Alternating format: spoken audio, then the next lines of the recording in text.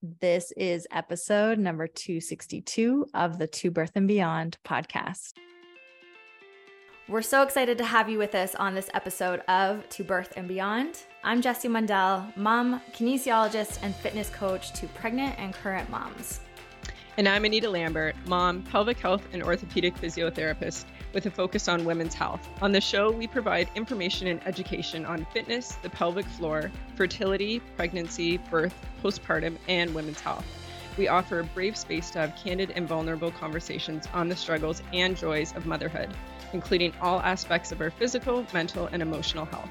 While you're listening in, please remember that the information on the show is not meant to diagnose or treat any medical conditions. Please speak with your medical provider for all things related to your healthcare. We're so excited to have you. Let's dive into today's show. Hello, friends. Welcome on to another episode of To Birth and Beyond. It's Jessie Mundell. And Anita Lambert.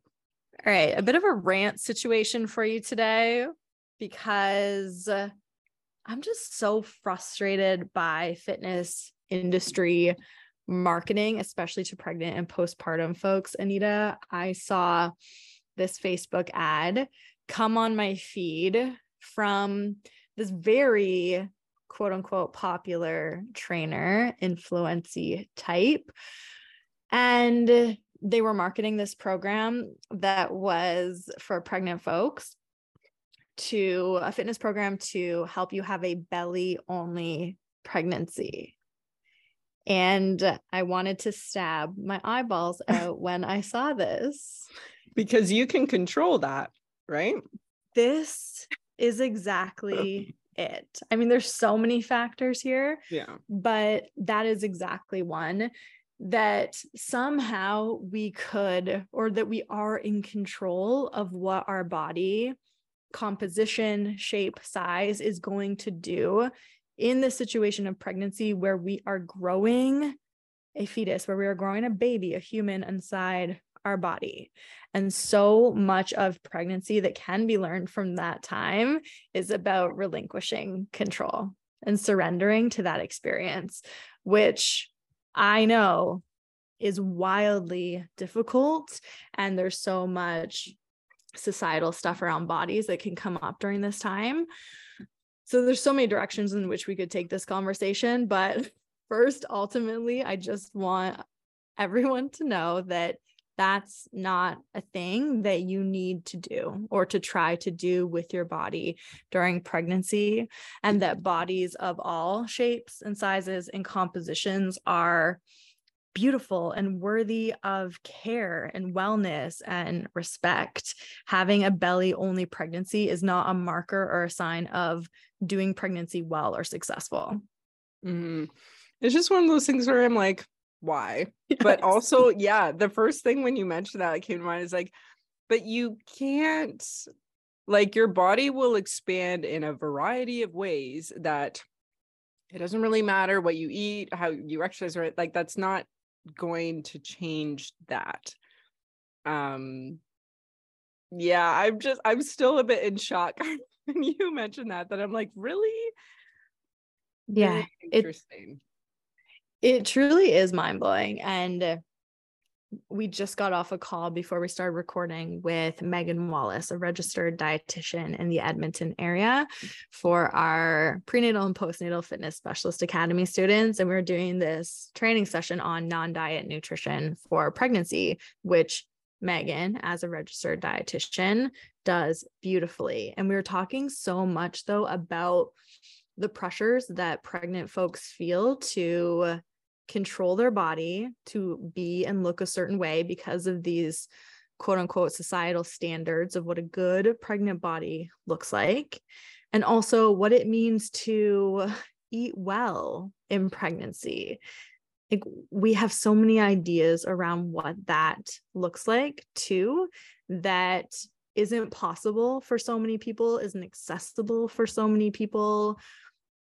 And so pregnant folks are just going into their pregnancies. They are in their pregnancies feeling such intense pressures about, is my body doing this right? Am I gaining the right amount? Not enough? Too much? Is this going too fast? Is my belly getting too big? Am I not big enough? It's all just such wild stuff that people are feeling. And it just is not, like you're saying, it's not a thing that you can actively control. And I know how difficult that is if you're a person like me who used food and exercise to successfully control your body composition for so long in a disordered way. But then to come to this point of pregnancy where your body really just needs to take over and do what it needs to do. Yeah. And I think there's so many angles to that too, right? Like you said, like internally, those different thoughts can come up, but then also then when they're almost reinforced, or maybe you're not feeling that, but then you have people, we always talk about people saying like, you're big, you're small for that point in pregnancy. Are you having twins? Like there's that component. And then also from care provider side, there are different ways that care providers have been trained, different ideas around that, like only gaining a certain amount of weight and more around the idea of the amount you gain is going to affect your baby side, which is then going to affect your birth. So I just think there's so many angles to this that are not helpful because we know that that's not the case. Like recently I had a client who her care provider commented about her weight, but the client was very aware of evidence around BMI and that type of thing. And so she spoke about that, and the care provider actually apologized and said, you are actually right around that. And the evidence isn't great about this. And so that was, I think, a great learning situation, but not everyone feels like they can speak up or they don't necessarily know.